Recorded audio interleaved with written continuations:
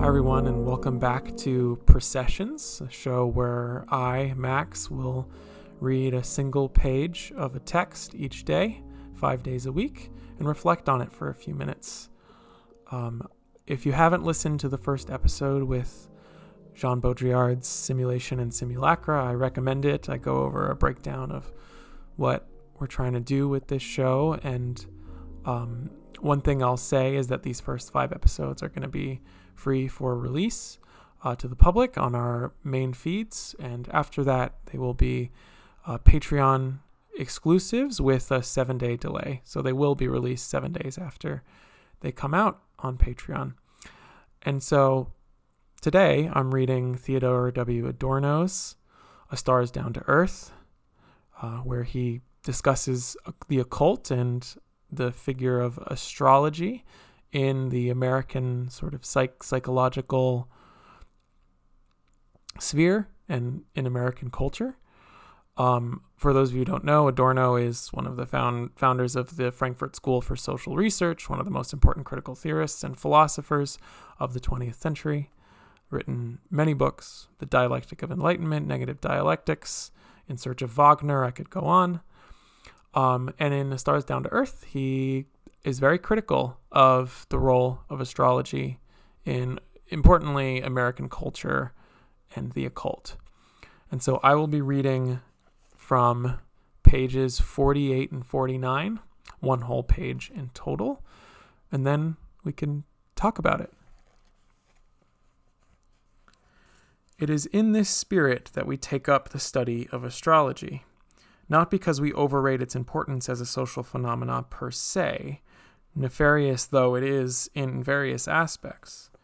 Accordingly, the specific nature of our study is not a direct psychoanalysis of the occult of the type initiated by Freud's famous essay, The Uncanny, and followed up by numerous scientific ventures, now collected by Dr. Devereux in Psychoanalysis and the Occult.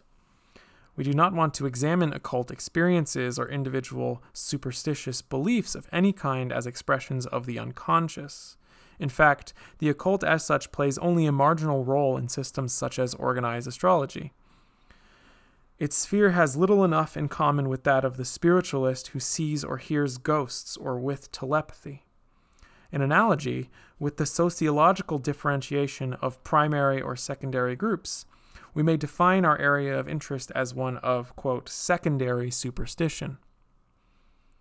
By this we mean that the individual's own primary experience of the occult, whatever its psychological meaning and roots or its validity, rarely, if ever, enter the social phenomenon to which our studies are devoted.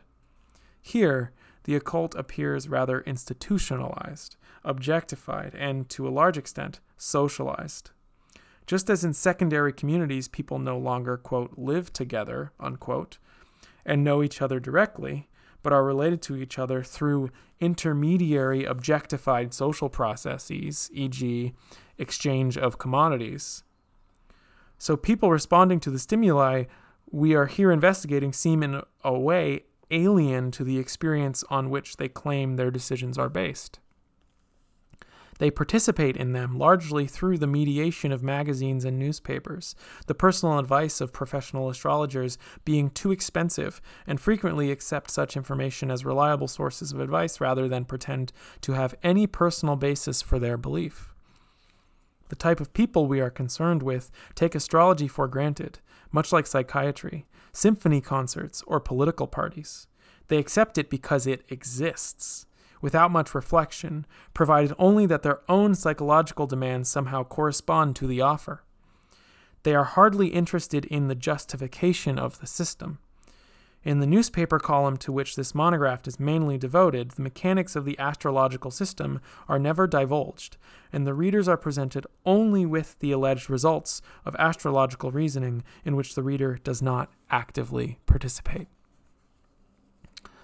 So, in this rather rich page, we see Adorno pivoting off of a Freudian understanding of the unconscious, and he also refers to the occult, and the way that the psychoanalytic system set up by Freud can be analyzed at a individual level, right? At the level of the subject, right? And the subject's unconscious.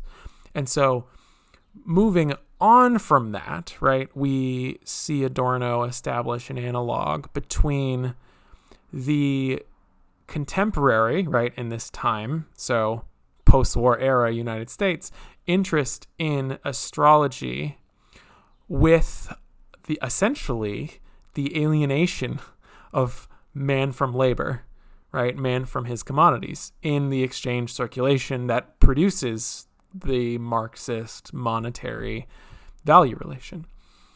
And in that analog, we see Adorno sort of essentially call astrology a feature of the culture industry, which, if anyone is familiar with the dialectic of enlightenment, is ultimately a feature of a contemporary capitalist totality. And so astrology functions for Adorno to provide a sort of abstract relationship to a community that is alienating. And we can even hear, like, I think some of our listeners will hear the analogs to the way we on Money on the Left and Superstructure have critiqued Marx's theory of money and theory of alienation from our own so-called labor power, right? And so instead of going and talking to an astrologer in direct, immediate exchange, it is mediated by a newspaper column industry, right? And that's not to say that these newspaper columns and astrological readings are necessarily some identical thing that we must affirm in its exact mapping onto our particular identities. Far from it. But we can turn this over, right? And we can say and counter-read Adorno through an affirmation of money on public terms, on social terms, that he is lamenting as a movement from direct exchange to alienation, that he is lamenting on the terms of a psychosocial relation to astrology, and affirm astrology, right, by turning it over as a community, right, an imagined community that we do actively participate in, right? Adorno's imagining a sort of dialectical relationship of a total essential servant relationship to the astrology column, to the form of astrology as manifest in a sort of culture industry form. But I think we all know, I'm a Sagittarius, X person is an Aries, X person is a Gemini. We participate in making that meaning space, right? There's a model that we tap into, that we read about, but then we make our own and actively transvalue, because that's the way relationality works, right? It's not this dialectical interplay of, well, I am now learning from this absolute totality of a model of existence in astrology that then I turn over and have to dominate it and countervail it and reject it in negation. No.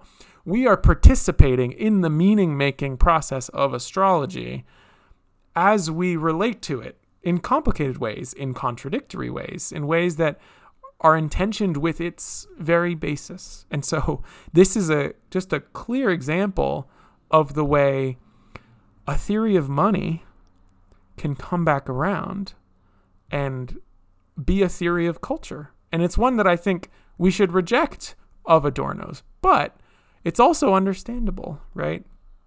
He's working backwards from what has just happened to him, right? And his family and in Germany, in the Holocaust, and trying to think about the way abstraction has not served the ends of inclusivity, right? And what of course I will say to that is the Nazism itself is actually not abstraction, it's contraction.